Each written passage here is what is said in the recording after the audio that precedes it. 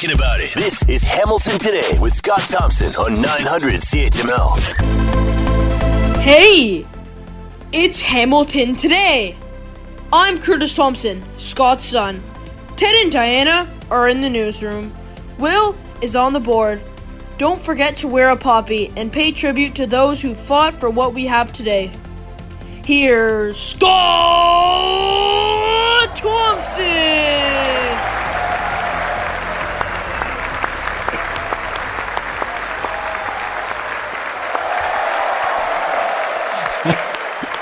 Good afternoon. It is 3:10. It's Hamilton Today. I'm Scott Thompson. Will Erskine on the board. Ted Michaels, Diana Weeks in the newsroom on this Remembrance Day, and a little nicer one than last time in the sense that things are opening up a little bit, and we get to pay a little bit more tribute to those, although not certainly the way we would like it and the way it was before the global pandemic, but certainly the point getting across. And an interesting thing I was thinking about is, do we think of a Remembrance Day different now in a pandemic world? I remember there was times when I was a kid and a young adult when many were questioning, oh, geez, does this honor war? Does this do that? Does this? And I think obviously after Afghanistan and such, a lot of opinions have changed. But it's interesting, even post-pandemic, has that given us a greater empathy and a greater respect for those that did so much to make this, one of the greatest countries in the world.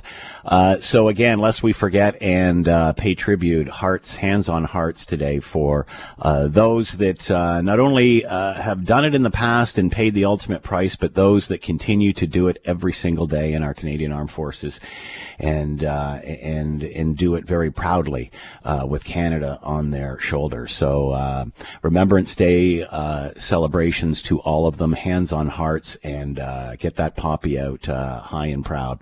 I think about Remembrance Day. Me personally, it reminds me, and maybe this is what happens in your family as well, but especially in this area, in the Hamilton area, there's just so many people that have served and over the years, and the history in the city is quite rich.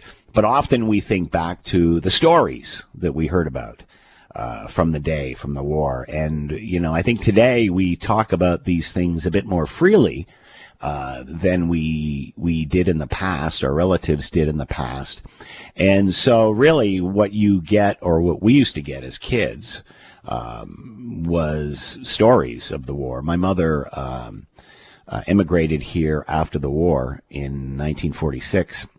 She was born in Glasgow, raised in Aberdeen.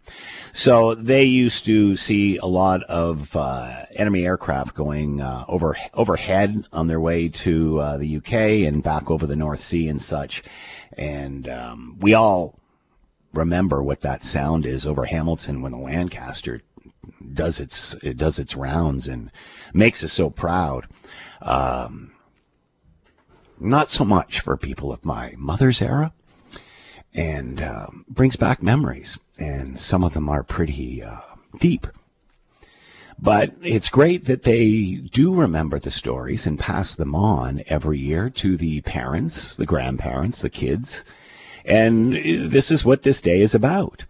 And I can think of a couple of stories that I remember when my relatives would get together, probably eat, have too many cocktails, and then start telling stories about running to the bomb shelters, playing hide and seek in bombed out buildings, which they'd get hell from the MPs. They were telling these stories, we're laughing, by the way. And, I'll never forget the story my mom used to tell us as kids, whenever we didn't want to go to school. And she said, well, I remember the day when we all got up to go off to school. And they got there, and I guess there had been an attack the night before. And there was nothing left of the school except the chimney. And, so the kids were like, yeah, this is great. And they all came home. And, of course, when my grandmother, who I never met, what's going on? What's going on? Get your butts to school. No, there's nothing there, nothing left. And I remember my mother telling me the story that, you just couldn't walk out of the house and even see if the school was blown out without putting on a dress and combing your hair or such. So I remember telling the story about my, my grandmother getting ready to, I'm going to take you to school. And they had to wait for her to get dressed and, put her hair up and whatever it is that they did back then. And then she marched them all to school. And sure enough, by the time he got there, other parents, other kids, it's gathered round and, we got a problem here, don't we? And, but yeah, then of course, all the parents believed the kids because none of the parents believed the kids that the school was actually gone. And, they marched all the kids to school. Where? Oh, yeah, never mind. One of the many stories that they used to tell and laughing and, I remember she was so mad at us. She thought we were lying. Bah, bah, bah, bah, bah, bah, and then, stood there with kind of her mouth hanging open and, well, what do we do now? And of course, that's another story. But all sorts of, tall tales like that and, and things that happened over the course of their childhood, growing up in the war. So those are the stories we have to share. Those are the things we have to remember. Cause I remember, as kids thinking, it was pretty scary, although the thought of, your school being blown to bits kind of made you smile. It was obviously a very, very difficult time. And they got through it with humor. They got through it, ignoring the bad times, the death and whatever happened, and focusing on these stories that got them through it, the laughter that got them through it, and that sort of thing. And those are the things we have to cherish. Those are the things we have to tell our kids and our grandkids and remind everybody, which I think COVID-19 has done because, my mother and I still have long conversations about stuff. And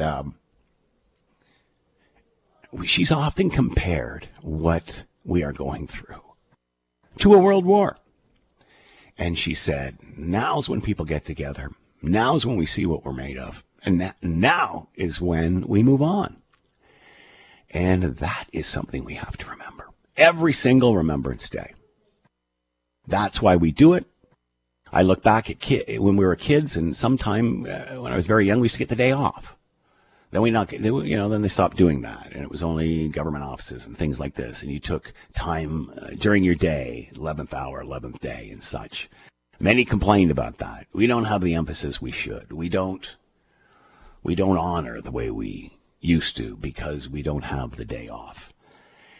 I think those memories of post-World War II, 70s, 80s, 90s, I think it's a different time now. And I think we really, really, really do appreciate and support those that have given themselves so we can have the life that we do. And it is so important. And we do have the debate, although less now in a pandemic world, but even before this. Do we really need to be doing this? Isn't it honoring this? Is it honoring that? And what we're honoring is those who paid the ultimate sacrifice. What we're honoring is everybody who works hard every single day, every citizen, to try to make this a better place, a better democracy for all of us. And if we can just remember that and be nice to people and empathetic and build this new life post-pandemic, whatever the heck it is, if we can remember the spirit of these people, I think we'll be okay. But I think it's very important that every single Remembrance Day, we do stop and pause and tell those stories. Catch up on the news and information you've missed. This is Hamilton Today with Scott Thompson on 900 CHML. All right, Elon Musk. We've talked about him a couple of times of late, and because he's been in the news, whether it's over Twitter chatting about his feelings about the UN and donating money to them, or asking his followers if he should sell stake in his own company. Is that all legal? I don't know. Let's bring in Eric Kam, professor of macroeconomics, Ryerson University, and with us now. Eric, thank you for the time. I hope you're well. I am. I hope you and all the listeners are as well. Eric, is what Elon Musk is doing, is this ethical? Is this allowed? How close to the edge is he going here? Well, you asked about legal, and I have to, of course, preface this with I'm not a lawyer. I let most of my family down when I chose to go into academia instead. So we'll go back to the moral question. And the reality is, there's a little chicanery here in terms of this whole Twitter idea, but there's nothing wrong with what he did. I mean, a lot of people buy and sell shares. Elon Musk just deals in numbers far bigger than you and I probably will ever have to worry about. So, simply put, he sold about 1 million shares for about $1.1 billion on Monday, which he says he's going to cover tax obligations coming up in the near future. And, he hasn't really responded to the media asking him, why did you turn to Twitter? Which, means there's one of two things going on. One is he just wanted to reach out and talk to people who follow him on Twitter. I mean, we've known for years there have been people who are famous for being famous. Well, Elon Musk is basically famous for being wealthy. So he went to Twitter and said, what should I do? And here's a couple of choices. Now, here's the reality.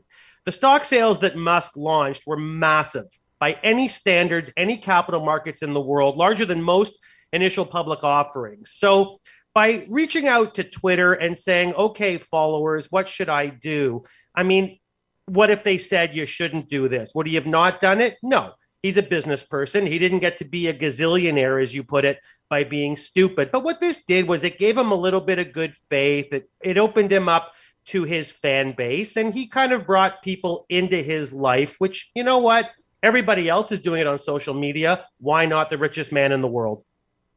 How does this affect the price of the share? Well, that's a funny thing. The share price fell. The share price fell at first, as it tends to do when any investor starts to unload large amounts of the stock. But you know what? That's going to be a very short run phenomenon. This is still a very, very highly sought after share. And it's not like he's got nothing left. He still owns almost 4 million shares in the company, worth around $4 billion. This isn't pocket change. So as long as Elon Musk appears to be financially viable, and Lord knows he's more than financially viable, and he says he's going to use the money not only to pay off taxes, but to introduce new capital ventures, you can rest assured people that follow him and all of his whims for their financial advice, they're going to be buying that stock again very quickly. So the fact that you've seen it fall in the last 24 to 48 hours is just an effect you see every time a large amount of a stock gets dumped onto the market. And obviously, would that entice buyers? I mean, buy low, sell high, no? Buy low, sell high, sure. It will entice some buyers. Listen, when you get to be of that status, it'll entice some buyers just because of name only. But of course, people are going to see that the price has dropped. And so what they call the smart money is going to jump in and try to grab the stock. But you know what? It's not exactly cheap anyway to purchase. So this isn't something that, brand new investors may jump in and do. This is going to be people that are seasoned market watchers. They are going to see a potential bargain that come in and swoop up these shares. You brought interesting earlier on. You used the term fan base, which we don't often talk about when we're talking about people of this stature or such. We talk about their financial acumen, what have you. We don't talk about fan base. Is this about ego or financial planning? You know what? I don't think it's about either. I think this is the phenomenon that not a lot of people want to talk about, which is ever since the big crash in the United States, people called it the subprime crisis, which is actually a funny name. But what happened is that there's been this unprecedented movement against capitalism. We've seen it in Canada. We've seen it in the United States, that people have rallied loud and proud against capitalism and the ills of a profit-driven market. But isn't it interesting? Isn't it so interesting that some people are above the fray? And the first one was Steve Jobs. And the second one is Elon Musk. And these people are made of Teflon. And the reason, and not to make this too simple, they make really cool stuff that people want to buy. So they are celebrities, and they are rich for being rich, and they are rich for being famous, and they have followers. And it is a creation of social media. It is a creation of the world today. This couldn't have happened in the 70s or 80s because we couldn't have reached out to our quote unquote financial heroes and talked to them. But now we can. We can, and they can write you back, and they can correspond with you. And it is a sign of the times that you can be rich, you can be famous, and you can be contacted by your fans. Where are we going post-pandemic? Because as you said, people have a different view of all of this now. What are you seeing? And I mean, obviously we're gazing into a crystal ball, but where do you see the new economy? Where do you see us going? I think that we have to break up in the short run and the long run. And since Keynes said in the long run, we're all dead, let's go back to the short run. I think we have to be careful. I think we have to be careful because, as you see, we are heading into a time where all of the money that has been printed and all of the handouts that people have been given are starting to spur on inflation. Now, how do you combat inflation? Well, there's really only one good way, and it's the way the Bank of Canada has been talking about, and that's raising interest rates. But as soon as you raise interest rates, you raise the cost of borrowing, and you can imagine that things like consumption and investment may start to decrease. So your question is excellent, and the answer is right now, it's a balancing act, and we have to be careful because we have to keep spending at a certain level to keep the economy liquid. But you can't keep spending at such a level and people chasing dollars at such a level that the price level gets out of control and people's purchasing power goes through the floor. So it is a crystal ball, you're right. But for the Bank of Canada right now, it's a balancing act. Where do we put that interest rate so that spending continues, but not at ridiculous rates that drive up the price level? Eric Kam with us, professor of macroeconomics, Ryerson University, talking about the world beyond COVID and how Elon Musk fits into it all. Eric, as always, thanks for the time. Be well. You too. Stay healthy. Larry Deaney with us, former mayor of Hamilton. What's going on at City Hall? I mean, we're hearing all kinds of stuff. I don't want to get into people's dirty laundry and air things that are accusations at this point or what have you. But is there a toxic culture? Is there something that needs to be addressed down there? Well, let me put it this way: that every time you put together a group of political individuals who are trying to achieve certain goals in an atmosphere that is pressure filled because the pressures come from all sorts of different levels. Sometimes things go awry, and it's not unique to politics. It's most obvious in politics because it's so public. You've got the press there, you've got professional staff there, you've got colleagues who are colleagues but also rivals in terms of ideas, and so these things bubble over. They shouldn't, but they do, and that's, I think, what's happening now. So is it more toxic than it's ever been? I hope not. I mean, I'm obviously not there and don't know firsthand all of the interplays, but judging from what's been written in the last few days, things got out of hand, and that's unfortunate. So, as we know, Councillor Whitehead has been sanctioned. It was a 12-0 vote at council, code of conduct violations, and follow the recommendations. What does this mean? How will this play out? Well, a sanction is a fairly serious thing, and so council decided to take the advice of the Integrity Commissioner in terms of sanctioning it.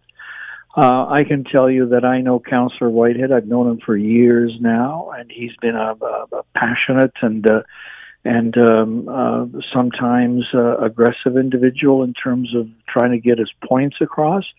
If he crossed the line, as it seems that he did, the council has taken the word of the Integrity Commissioner in terms of providing some corrective measures for that. But the larger context, and this doesn't excuse behavior, of course, but the larger context is that we've got an individual as well who's been struggling with some mental health issues that he's told us about that predate his leave. And this is not to excuse bad behavior, but I'm also seeing some in the social media also piling on with their, I think, excessive accusations as well as remedies for what should be done. And we've always got to remember that we're dealing with human beings here with frailties and foibles and error-prone behavior sometimes. And so that's a context that needs to be taken into consideration as well. And that does not in any way excuse bad behavior when it happened, as it obviously did, according to what the Integrity Commissioner wrote. And as you mentioned, it's important here to focus on the solution and moving forward as well as absolutely the case at hand.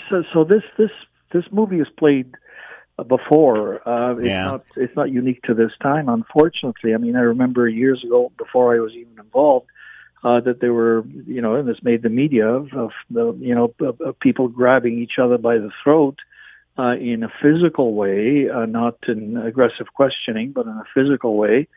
And that's not good at all. And I'm sure, if people really reflect on this in their own workplaces, if you were... Yeah, let's be serious. This isn't just City Hall. This is happening in a lot of workplaces. But and the moment I say that, it sounds as if I'm trying to soft pedal, which of course I am not. It's not appropriate anywhere. It happens in far too many places. I've seen it in education, where tempers bubble over. I've seen it in politics. I've seen it in family situations.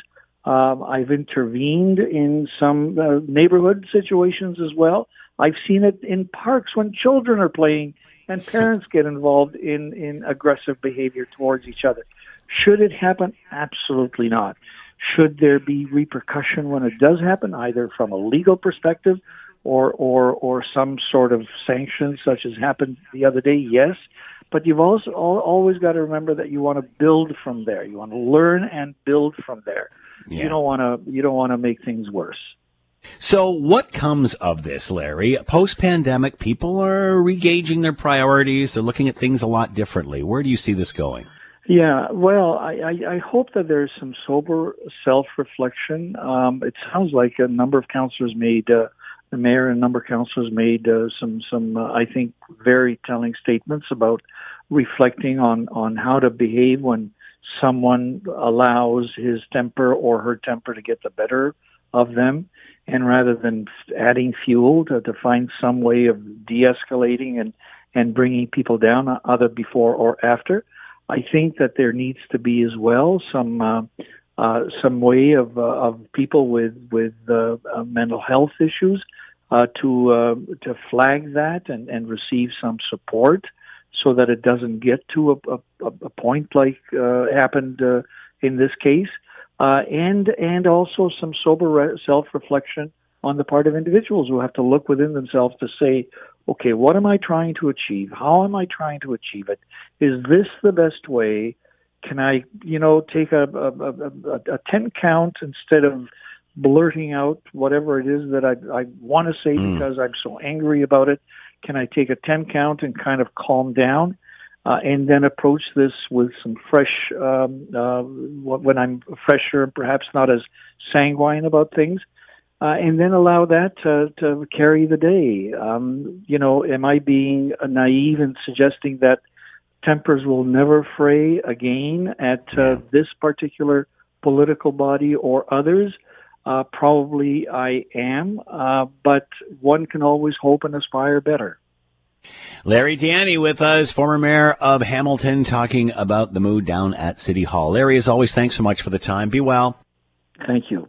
It's Hamilton Today. I'm Scott Thompson, Will Erskine, Ted Michaels, Diana Weeks, joining us around the big round table to discuss the issues of the day. Good afternoon to you all. I hope you're doing well. Yes, we are.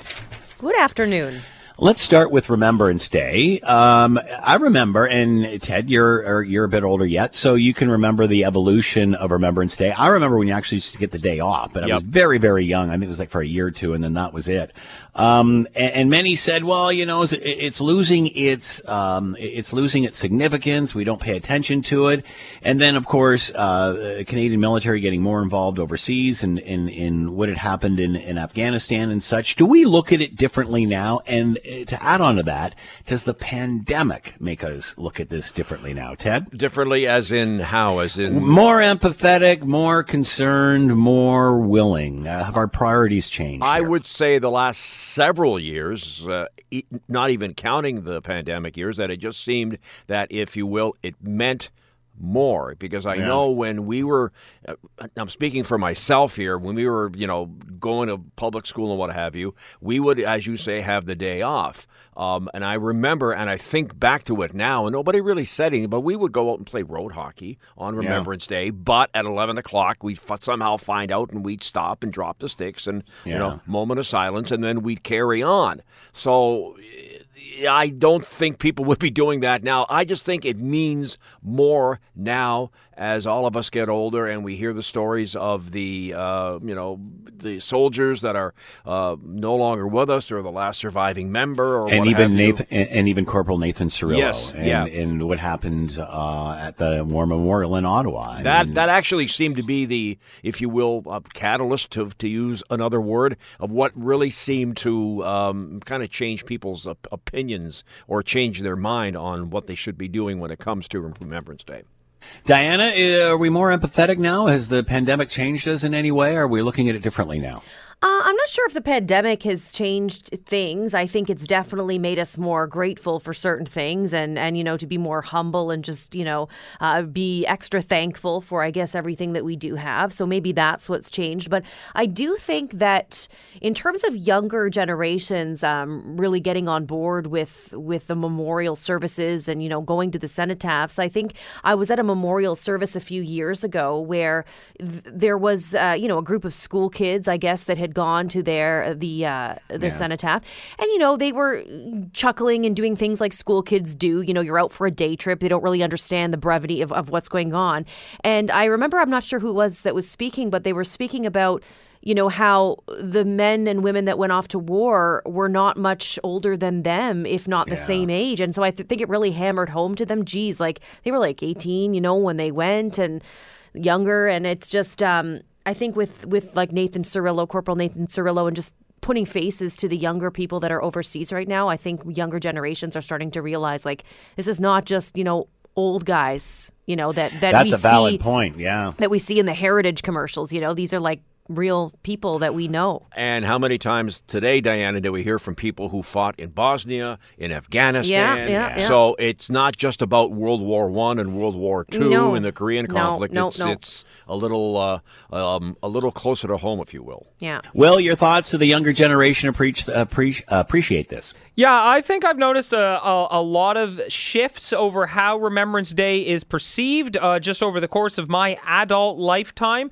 And I think people are getting a broader, more empathetic understanding. It's always about, as we move forward, you're always getting a bigger context of what the past was as well and what it meant for people. And I think with all the talk, even over the pandemic, just of mental health, that has informed how younger people look back at the past, look at their grandparents, and get an understanding of the previous generation, including just their own relatives and how they behaved and who they were, that sort of thing. And also the Royal, sorry, just to interject, I've noticed that the Royal Canadian Legion is really doing a great job on social media, and I think that's appealing to a lot of younger people that are on Instagram, for example, because I know they have a great Instagram account, and they're doing their stories, and they're sharing profiles, and really making it appeal to that younger generation, which I think is really important.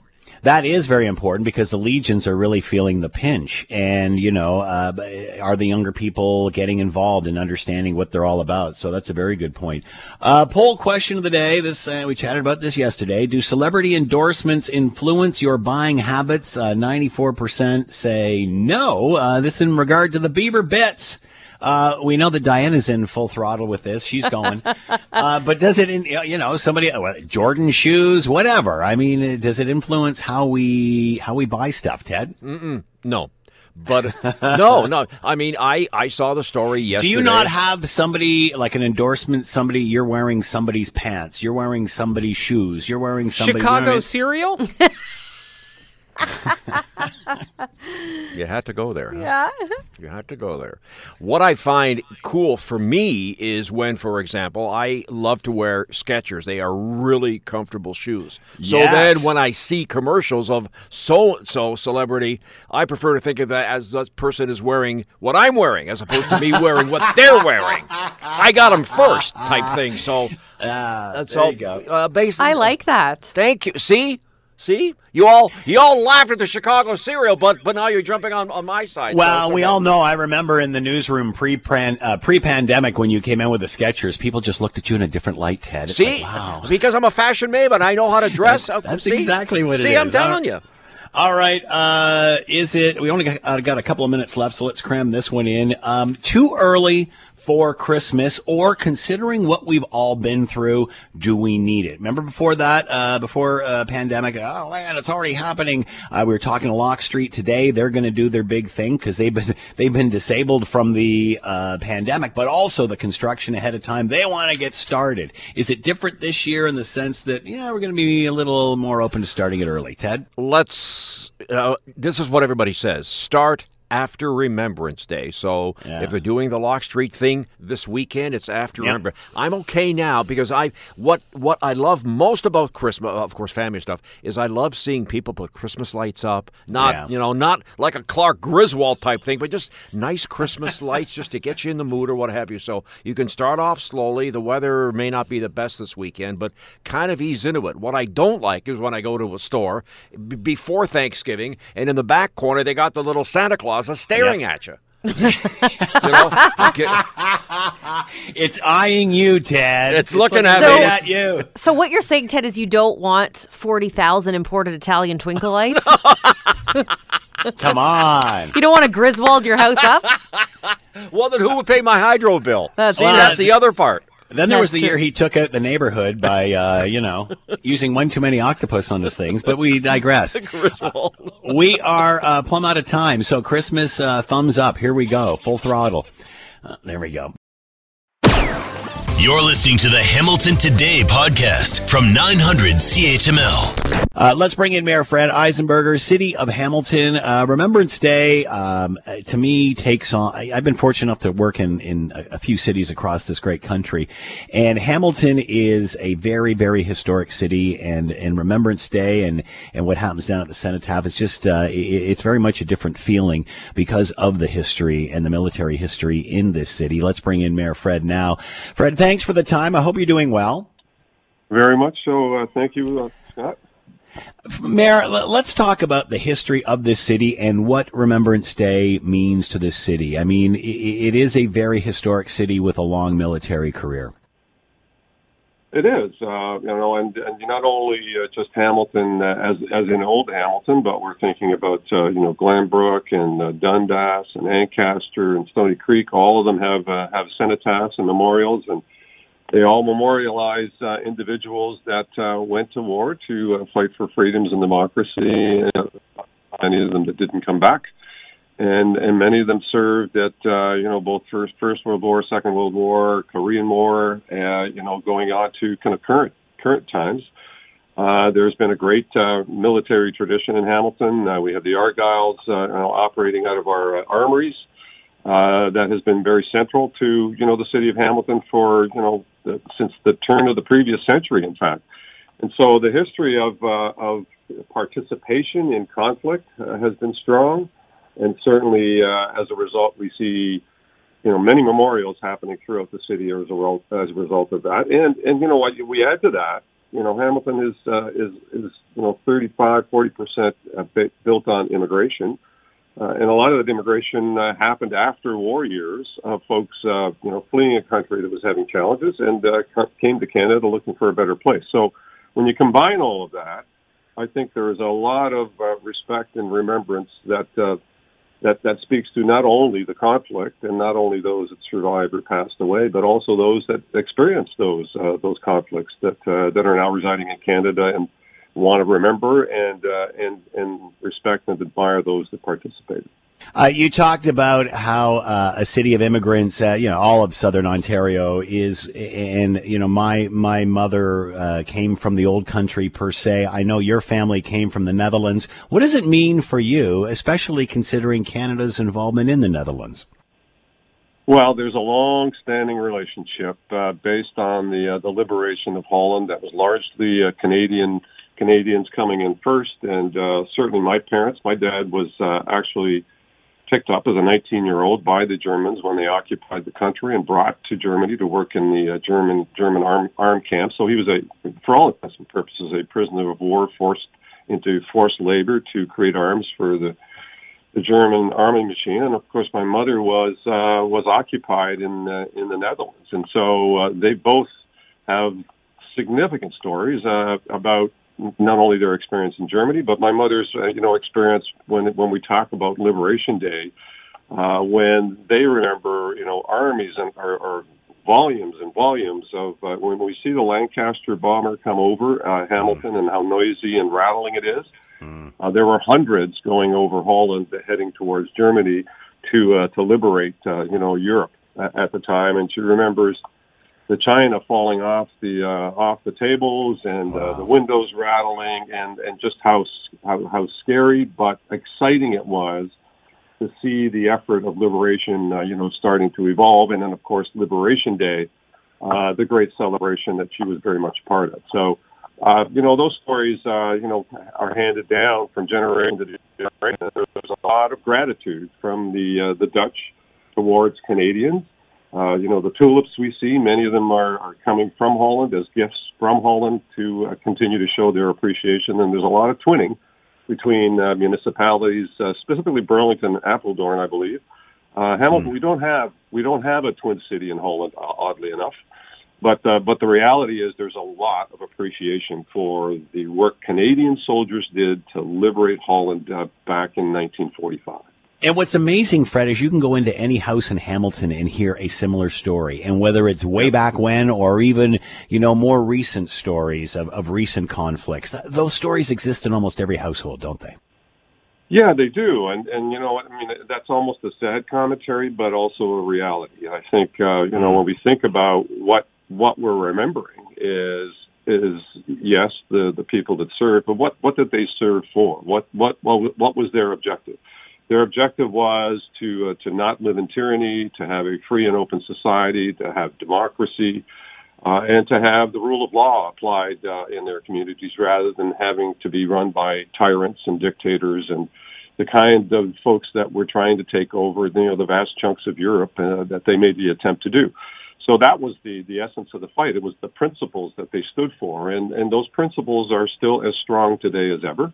And hopefully, we can, continue to work towards maintaining those principles, even though we see divisions in our communities. But I think, many of the families that have had those traditions or were part of the war effort back then on both sides are interested in the kind of democracy and freedoms that we enjoy as a result of the sacrifices of so many back in 1945 and the previous wars in 1919 as well. So we, that really was what the fight is about, and I think we celebrate that today as an aspiration that should never go away, and that is an aspiration that so many died for, and an aspiration that so many are grateful that they sacrificed their lives for. Well said. Mayor Fred Eisenberger with us, City of Hamilton, talking about Remembrance Day and what it means to this city. Fred, as always, thanks so much for the time. Be well. Oh, a pleasure, Scott. Thank you very much. All right, it is Remembrance Day in the Hammer, and we want to bring in Ron Foxcroft. You know him, you love him. And his new book, 40 Ways of the Fox, which is mandatory reading for everybody in the house, especially the youngins. And here today because of his memories and thoughts as a former honorary colonel with the Argyll Regiment, chairman of the Argyll Commemorative fundraising campaign as well. And Ron is with us now. Ron, thanks for the time. I hope you're well. It's my pleasure, Scott, and this is a very special day, a very important day, Remembrance Day, and consistent with the song that Will put up on the introduction, Simply the Best. I think the fact we should be proud of all of Canada to take today, Remembrance Day, reflect and remember, lest we forget, and tribute all of those military people that have served our country so that we can enjoy living in the best country in the world and enjoy the freedom and democracy that we have today and don't take for granted. Today is a very important and special day, Scott. It's, it's amazing. Earlier on, we were talking to Mayor Fred, and we were talking about how in this city, in Hamilton, because of its history with the military, it really feels different. You can really feel the weight of Remembrance Day in this city. And we all remember as well when Corporal Nathan Cirillo lost his life at the War Memorial in Ottawa. And just the way the city responded and resonated with his memory in the time after was incredibly moving. And I remember as part of the Argylls that you went to the UK and as part of honoring Corporal Nathan Cirillo with the Argylls. Can you tell us a bit about that experience and what it was like for you? I sure can, Scott. And, the mayor said it well. We have a tremendous military history, and history is important in terms of honoring all the people that have served in the Canadian military for us in Canada, but specifically in Hamilton. Of course, we have the Argyle, the famous Argyle Regiment, and the Rileys, the RHLI, and so on. But some of your listeners may not be aware, but Queen Elizabeth, Her Majesty Elizabeth, is the Colonel-in-Chief of the Argyle Regiment. And when the tragedy did occur with Corporal Cirillo, she was serving as the Colonel-in-Chief of the Argyle Regiment. Well, Hamilton put on the most respectful and largest military funeral in Canadian history and really made Canada proud that we respected the military as much as we did. Shortly after that, Her Majesty Queen Elizabeth, being the Colonel-in-Chief, she contacted our regiment and said, this was a very tragic event, and I want to express my condolences in person.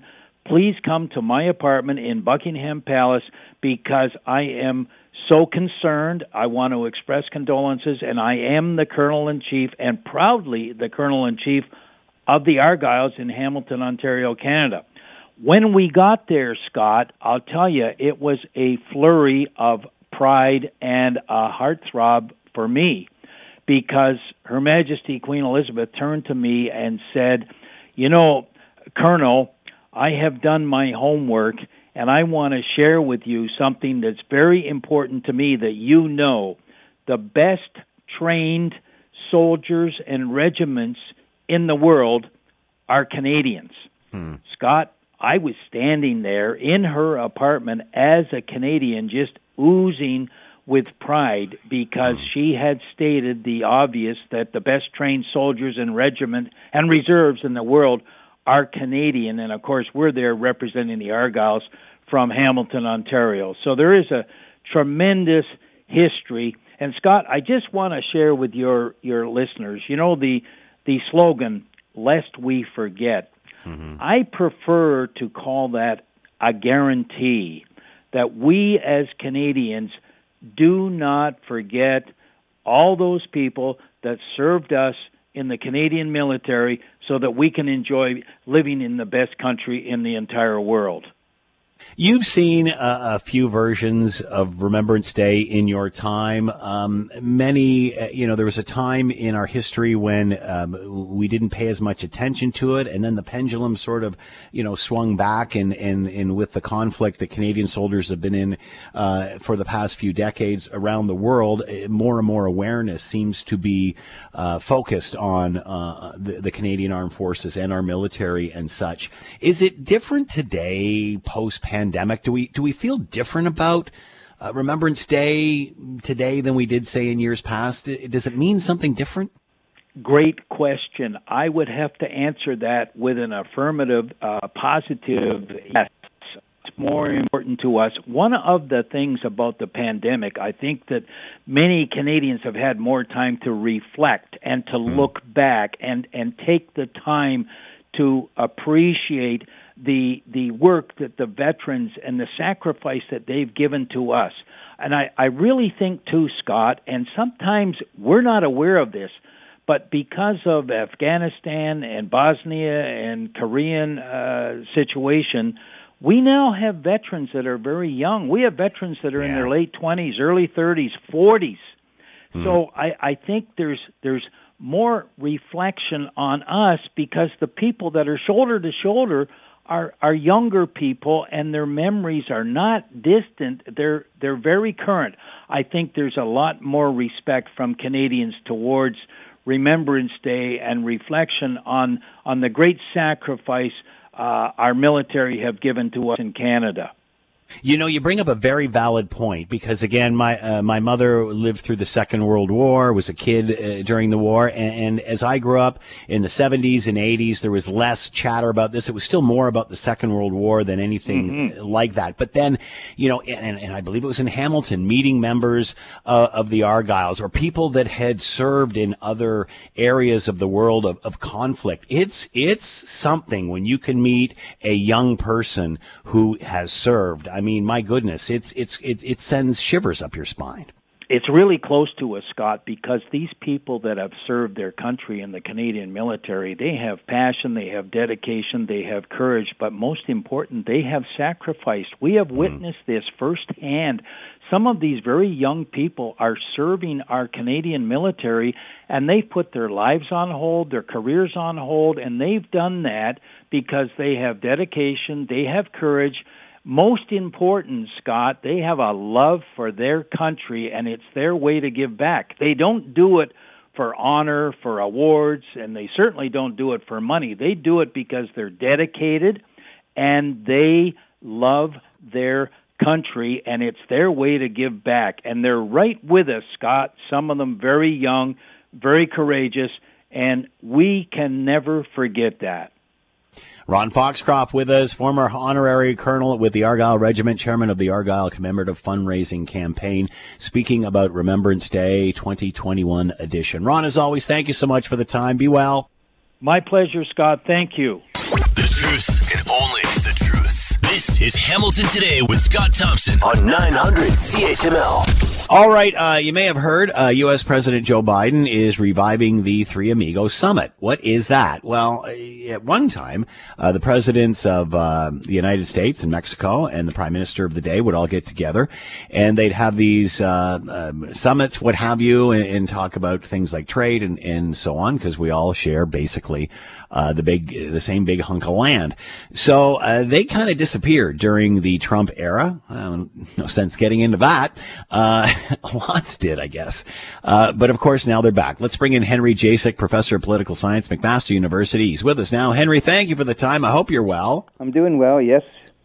Why is this summit with all three of these leaders important now in a post-pandemic world? Well, in terms of getting our economy really rolling in the way we want, essentially, I think all three countries, and certainly the United States and Canada for sure, really need to settle problems where there's lack of coordination among the various countries in terms of the production, processing, and the delivering of supplies, doing work, food, all sorts of things. And over the course of the Trump administration, there have been barriers put up, and there's been additional barriers put up by some of the policies that the U.S. has decided on to fight the COVID virus, and as well their own recovery with a big emphasis on Made in America. So while that doesn't, the Canadians haven't talked directly about that, but they have certainly hinted that they really want to, basically loosen up, the stringent requirements between Canada and the U.S. So that the Canadian goods and services can be sold in the U.S. more easily. From what I understand, this isn't a really long period of time. What are the big issues here? Simply because obviously we're coming out of a pandemic, like you said. There's so much stuff right on our doorstep here, whether it's supply chain issues, whether it's still getting the remainder of citizens vaccinated and such. Mm-hmm. So what is their agenda? What are they going to try to accomplish? Any idea? Well, it depends on what they agree, what they want to agree. It's unclear to me what Biden's going to agree with. He has to worry about American Congress people and public opinion in the U.S. that essentially wants their recovery to be in the United States, and any policies and money being spent or allocated in the United States, they want that spent in the U.S. And of course, that will encourage manufacturers and processors and everybody else to pay attention to the United States and do things in the United States and not do them in Canada.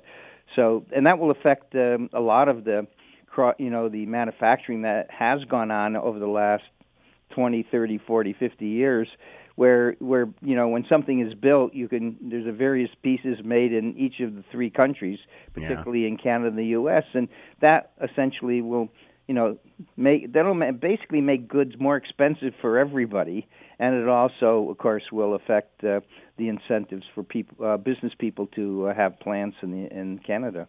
But as you said, even during a global pandemic, the focus was on shopping local, and supporting workers here and all of that sort of thing. Whereas obviously, we live in a global supply chain. So how do you balance the whole shop local, buy American, buy Canadian, buy Mexican, buy whatever, with having free flow of open trade and what we're going to need to really get the economies going?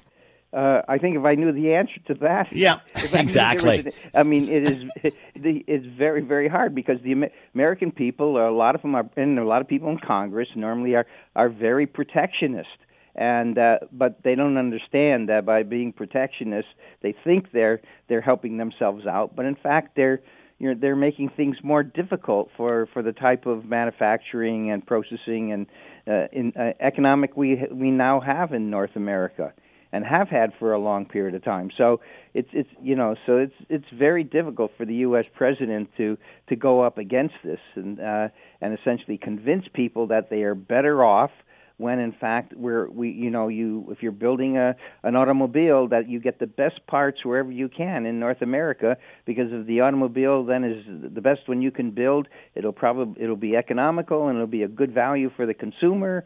And and it will help globally in terms of even exporting our automobiles to other countries. How much of this, Henry, is about America relaunching its image, relaunching these relationships? Because as you said, in a Trump era, everybody was kind of the enemy. How much of this is about just opening those lines of communication again? Well, hopefully Biden, by doing this, is going to make a case to Americans, by having the three of them here, that this is we have to do this. This is in our interest. It's the best way for the U.S. to basically go forward. Cooperation is better than competition among the three countries. Henry Jacek's been with us, professor of political science, McMaster University, talking about the Three Amigos Summit being revived and will happen a little later on this month. Henry, as always, thanks for the time. Be well. Okay, very good. Thank you, Scott. Scott Radley with us, host of the Scott Radley Show, coming up right after the 6 o'clock news, and columnist with your Hamilton Spectator. Scott, thank you for the time. I hope you're well. Always well. Scott, how are you? I'm doing very well, and we are not going to talk about beaver balls today. All right. Since we came in with the Grey Cup band, I'm just assuming they're going to play.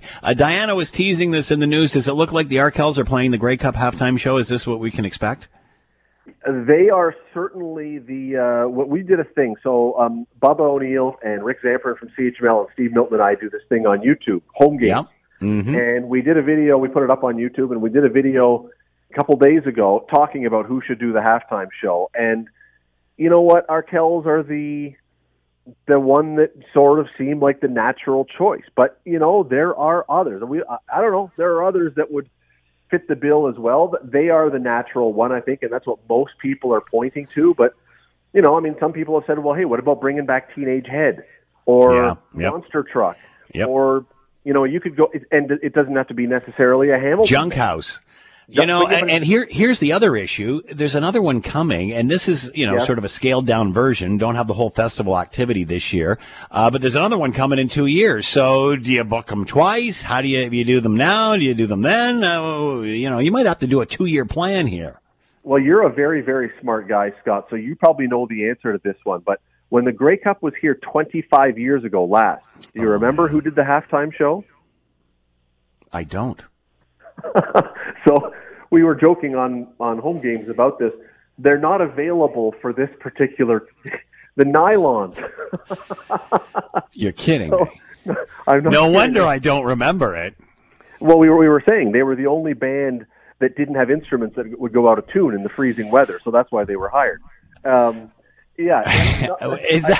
on, that can't be the reason they were hired. That was not the reason. But that's what the Box J Boys said. That's not what, I don't think that was the official. Let's hope. And again, nothing against the nylons, but let's hope we step it up a little bit here.